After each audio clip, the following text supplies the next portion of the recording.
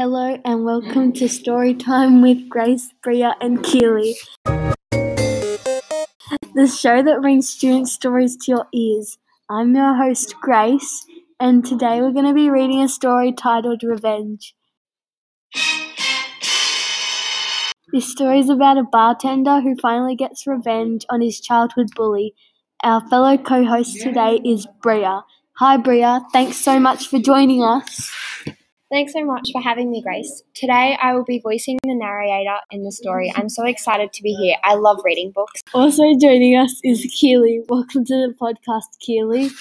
It's so great to be here, Grace. Today I'll be voicing the bartender in the story Revenge. Okay, without further ado, let's hear the story. I scratched on the wooden roof and screamed for help. Dirt started coming through the cracks in the wood. All I could think of what had happened was I'd been buried alive. The fear crept through my body as I screamed at the wood. How long have I been here? Who had done this to me?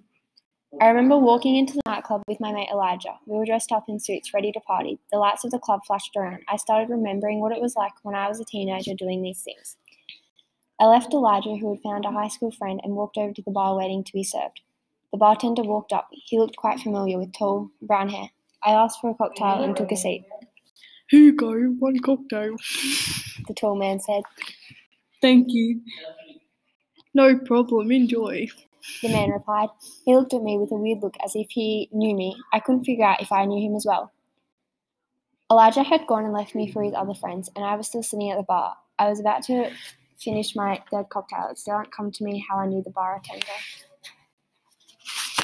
Here's a fourth. The bartender reached over, passing me a fourth drink. I didn't order that. I muttered. It's on the house. The bartender replied. I really shouldn't. I think I've had enough. Go on, it'll be worth it. I took the drink as I didn't think I was getting out of not drinking it. Time was going by and I started feeling dizzy and unwell. Don't know what it was. Maybe I was just drunk too much. I started thinking, then it came to me. High school. I knew the bartender from high school. He was the one me and my friends used to pick on. You feeling okay? The bartender approached me, grabbing my arm. And that's the last thing I remember. Now, I'm trapped in here, losing air. I reached in my pocket to check if I had a phone or a key or anything on me. I felt something at the bottom of my pocket. I pulled out of my house key. It wasn't much, but it could help. I started trying to cut the wood with the key. It was really slowly working. After a while, I made a hole about the size of a tennis ball. I reached through, pulling the lock outside of the wood. I tugged at it as hard as I could, and finally I pulled it off.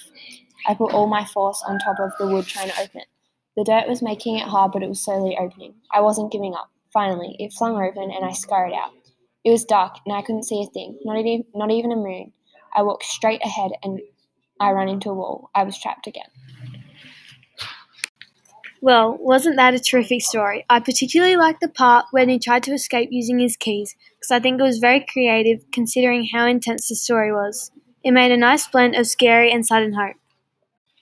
Well, I want to take this opportunity to thank our listeners for tuning in. Come back next week for our next episode of Storytime.